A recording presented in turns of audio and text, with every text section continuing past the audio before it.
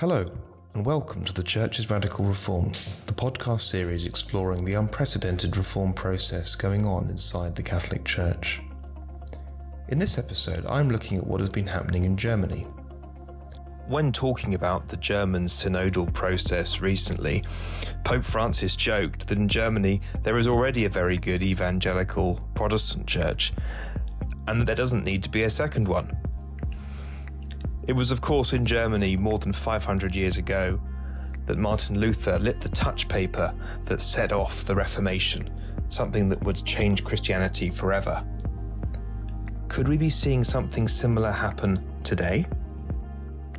To find out more, I spoke to Lukas Nusser, a 21-year-old student who is one of the youngest members of the German synodal path. Why is the German synodal path so important, do you think, for the future of Catholicism in Germany? Well, I think the Catholic Church in Germany had some kind of a deep conflict with its community in Germany. The bishop themselves started a study looking at the system of the Catholic Church in Germany, and they found risk factors for abuse, such as intransparency, concentration of power, absolutism, but also homophobia, or a kind of network that's only connected through men. And I think they found out themselves, the bishops found out themselves that they couldn't go on any further with that kind of system, with actually supports the possibility of abuse in our church. And I think as a young Catholic, especially, I want to have a church where people can feel safe, where people can feel welcomed and do not have to fear any misuse of power. There are some people in the church, though, who are very critical of the focus on power. What do you say to them? Well, I think our church is built all on power. It's all about having power concentrated in only a few people. Most of them are priests or bishops. So you can't deny that there's any power in our church. And as long as there is power, you should talk about power and how it's divided, and maybe if checks and balances are put in place. So when I think about the discussions in our panel, we're thinking about how power is set into our church and can be used as the Bible recommends us to do. So we're thinking about how our church can use power in the future, differently than how it's used now. You mentioned the use of power as set out in the Bible. What do you mean by that? I do not remember any time where Jesus told us to concentrate power in only a few people, or just do not question people who have power. And I think we can also do these things that he did back then, today. And why shouldn't we? When speaking to Lukas, I was struck by how he sees reforms as both urgent and necessary. The criticisms of the German Synod don't really match up to what young Catholics like him are saying. And while the bishops in Germany have been accused of being too progressive, Lukas suggests they need to be bolder. How have you found the synodal path? Has the experience changed your perception of the church? Well, you have to keep in mind when thinking about the synodal path in Germany that the bishops were the ones who asked the lay people to participate. It was their initiative to ask us to come together and talk about the problems we're facing with the Catholic Church in Germany. And since then, it's kind of an up and down. In the beginning, I was surprised that they were kind of asking for help in these topics. And then I noticed that most of the work in the assembly is done from lay people, and most bishops are silent. I mean, there's a live stream. It's even translated in English. So if you want to follow the assembly online, you can. And you will notice that they're mostly lay people talking most of the time, and bishops who are silent, trying to listen. But I think that's not how an assembly should work. And I think that's not how you're going to find solutions as an entire assembly. I mean, it's hard to find common ground if you don't know what the other person's thinking. And I have a mixed feeling about the assembly. Sometimes I feel like we're afraid of discussing things, and sometimes we're afraid of maybe failing or not be able to find a solution. But I think that's also part of the process. But do you think it's offered a space for discernment and for listening and for being able to discern the will of the Holy Spirit? Well, I think there are places to listen, and there's a lot of possibilities to listen. I think there's a lot of room for the Holy Spirit. I think a lot of things we're doing from our hearts, and we're doing because we deeply believe in God. But I think only listening won't change anything. I mean, the Holy Spirit itself is not going to change everything by itself. We're also needed to take action and to participate. And I think that's the thing I'm criticizing about the assembly, that maybe there's only part of the assembly who's actually participating in the discussions. So do you think there's a bit of a disconnect between the bishops who are listening, and obviously they are the ones who can make the decisions at the end?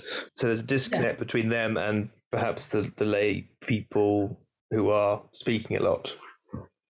Yeah, I think there's a disconnect, and I also think there's a disconnect in the way the assembly should work. I mean, they asked us to participate, and now they're the ones who are waiting for. They're kind of waiting for answers to come, or answers we're bringing them. But I mean, I think that's not how a church is supposed to work. I mean, if they're the ones who need to vote on it, and they're the ones who are the ones who have to ratify the things and get them into order, because the synodal path doesn't have any justification rights itself. They also need to do their things, their to-dos, to get somewhere.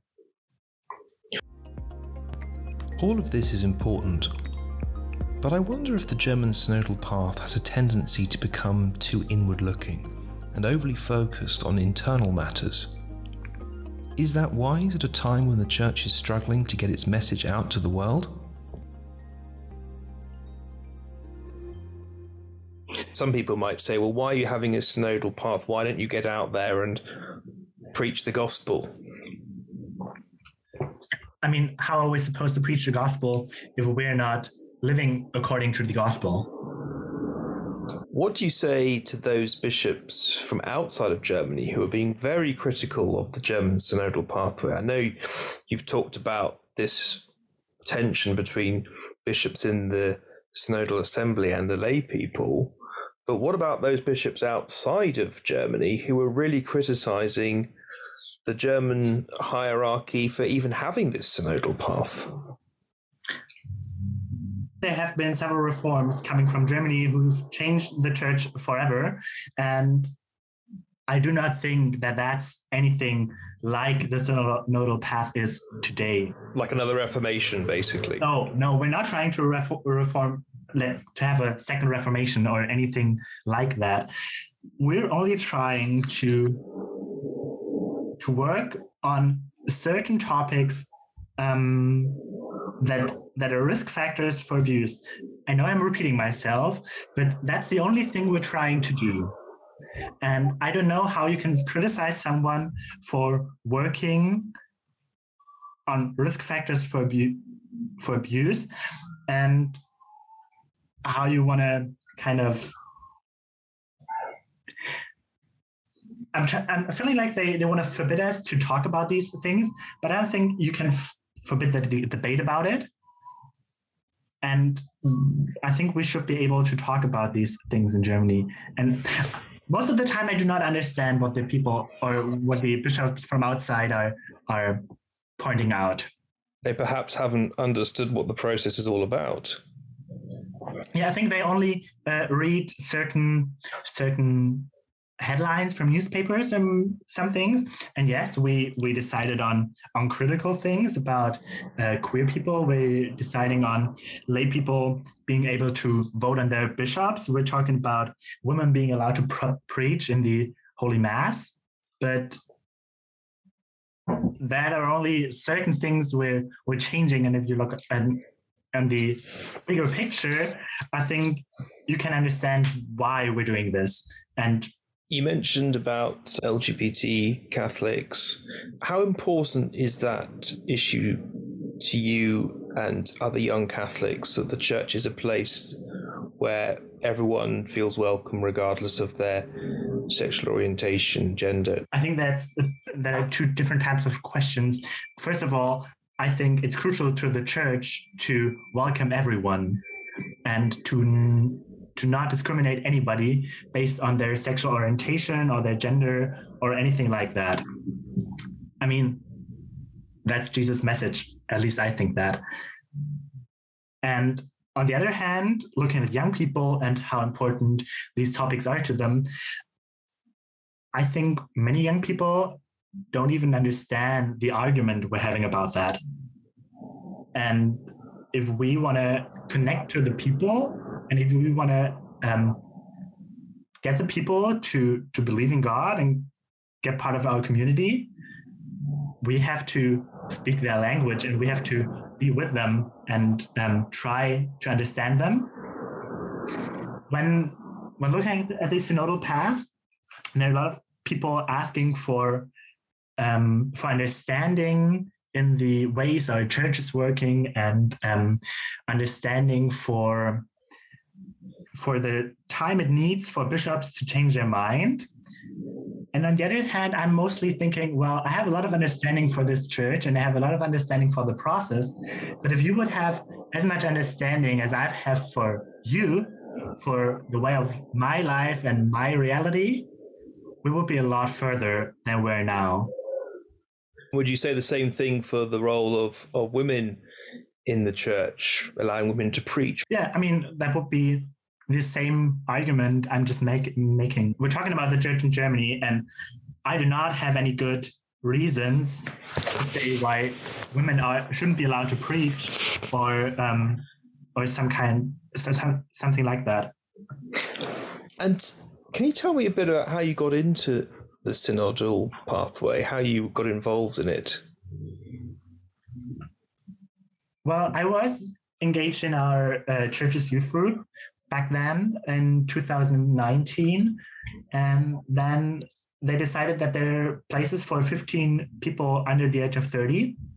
So I decided to apply when I was a leader in our church youth group on like the state level. And I got lucky to be one of the 15 young people in the synodal path. What would you say to young people who look at the church and think, I'm not sure that's for me? I think I would try to look at our message that we have, to love your neighbor. But I think I would come to an end when being able to explain things when we're looking at the system. And do you have hope for the future of the church through this synodal path? I do have hope. Otherwise, I wouldn't be participating in the synodal path, I think. I still have hope. And sometimes the synodal path gives me more hope. I wanted to hear from one of the bishops involved in the process. So I spoke with Bishop Franz Josef Overbeck, the leader of the Diocese of Essen, home to almost 900,000 Catholics in the Ruhr region. I was interested to hear about how the experience of the synodal path had impacted him so far. What has the Synodale Weg, the synod process in Germany, been like to experience? Has anything surprised you? Well, I was surprised by the many people who has interest in how is the church going on in front of this real fundamental crisis we are living. It's not only a crisis of faith, it's also a crisis of structures, and it is a crisis of living within a very big church, so-called world church, with questions which are very different regarding to the questions we are going on with. And the second is the interest of the other world parts who are asking us, what are you going to do? On the one hand, there are those who won't accept our questions. On the other hand, there are those who are quite happy that almost the forces of the church in Germany is so big that they are able to formulate them. I think what Pope Francis is hoping is that the synod process will actually change people's views and hearts and minds. Have you seen that happening in the German process? Yes, we do that. Seeing many people being very sensitive of the developments of young people regarding church and looking on the way of faith they want to change with us or not.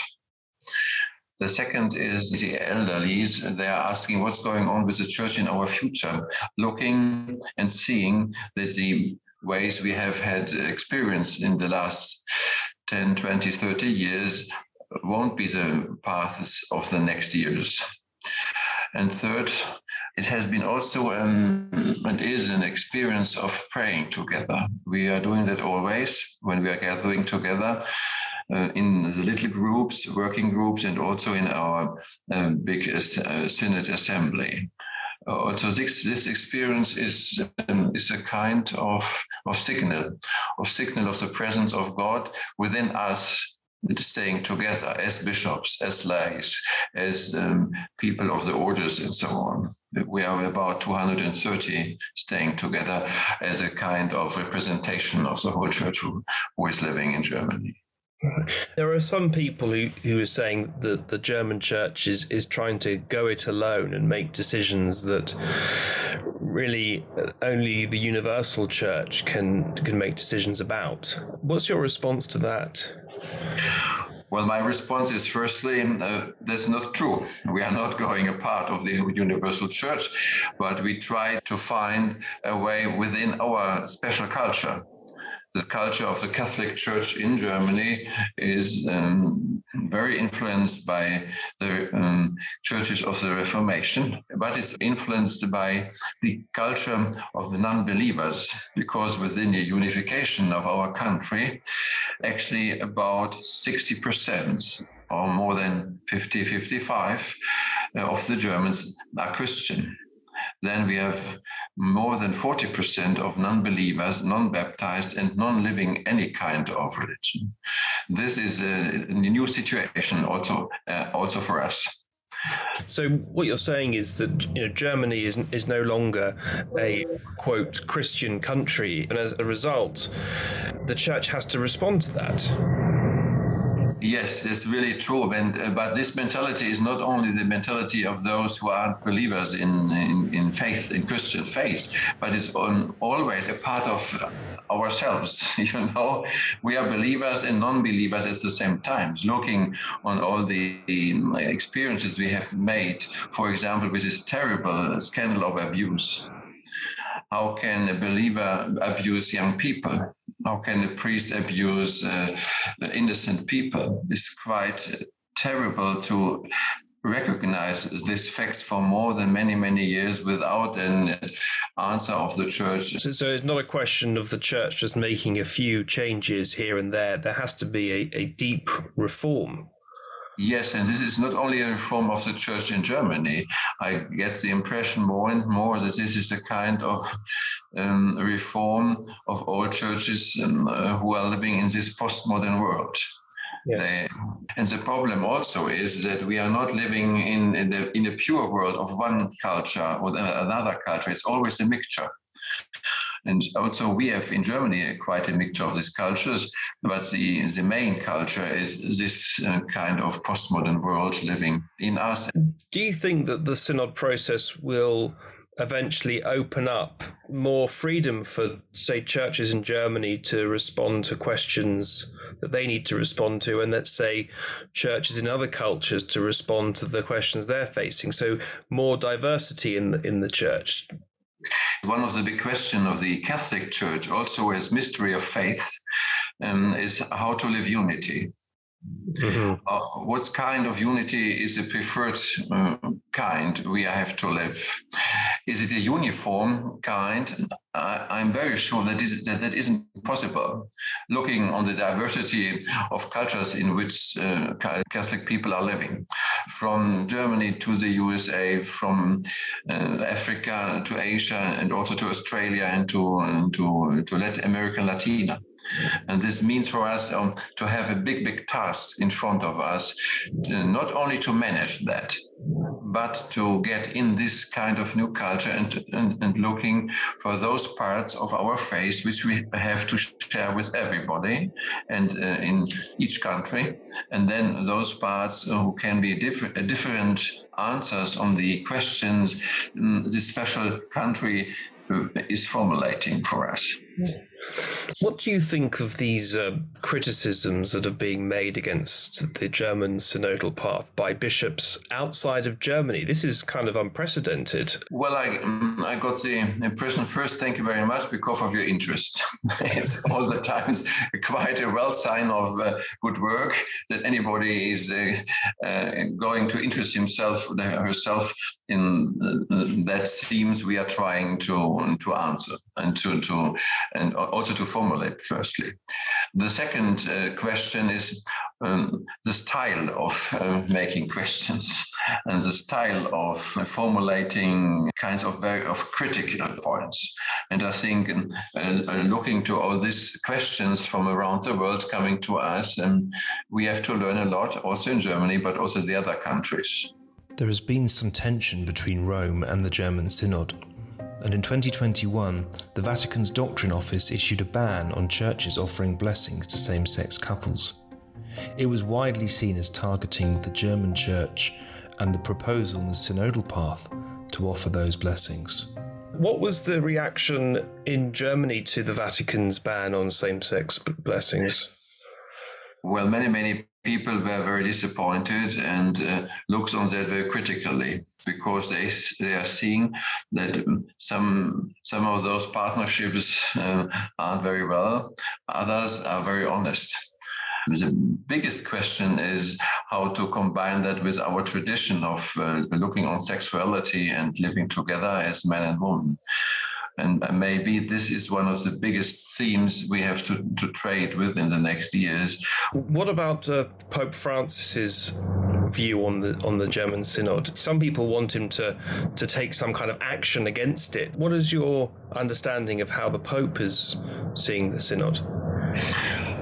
Well, he has written a very expressive letter to us nearly 3 years ago, in which he has pointed on the unity of church, but also on our responsibility as local church to look on those paths and ways with which we can renew the faith in our country. And on the other hand, for him, it's always very important to stay together in a spiritual unity. And this is also one of the themes on which he has written us 3 years ago. What is going on with the Germans in the whole of our Catholic Church? This is also, I think, a very important question for him as successor of St. Peter. Because what is being discussed in Germany is having a big impact globally. It can't just be a question only for Germany. Yes, this is not only a problem, it's also a chance. Every kind of evolution has to begin on one point. And I think these kind of questions are not only technical ones, so power, sexuality, the state of women in church, and also the priesthood. But we are seeing that our questions are not only the questions of the church in Germany, but also in other countries. For example, what's going on with priesthood in countries without vocations. It's not only Germany who are the country with less vocation than many, many years. And also looking to the development of the role of the woman, looking on to Africa and America Latina, what's going on there. It's a quite different evolution regarding to the past. And so it would be better that we would be able to gather us with our question than to separate us. What is your hope for the church of the future? What kind of church do you want to see? And what do you hope that this synod can bring? Well, I'm hoping that we are going the next step. Every time you have to do it when you are on the way through history. And that means for our Catholic Church to develop into a more synodal one, to develop in a more spiritual one, and to develop in a more sensitive one regarding the developments of cultures in the different countries in which we are living our faith. Can you confirm as well that the German Synod is not trying to bring about a schism? Of course, never. Bishop Franz Joseph, thank you very much for speaking to me, and we hope to follow the developments in Germany very closely. Yes, thank you very much for your interest, and thank you very much for having me. Next time, I'm going to be talking to some of the Synod skeptics, those who are not really sure about the Synod and what it can achieve. After all, the whole purpose of the Synod process is to listen to differing viewpoints. Thank you for listening to the Church's Radical Reform podcast, which is supported by the Centre for Catholic Studies in Durham in partnership with The Tablet.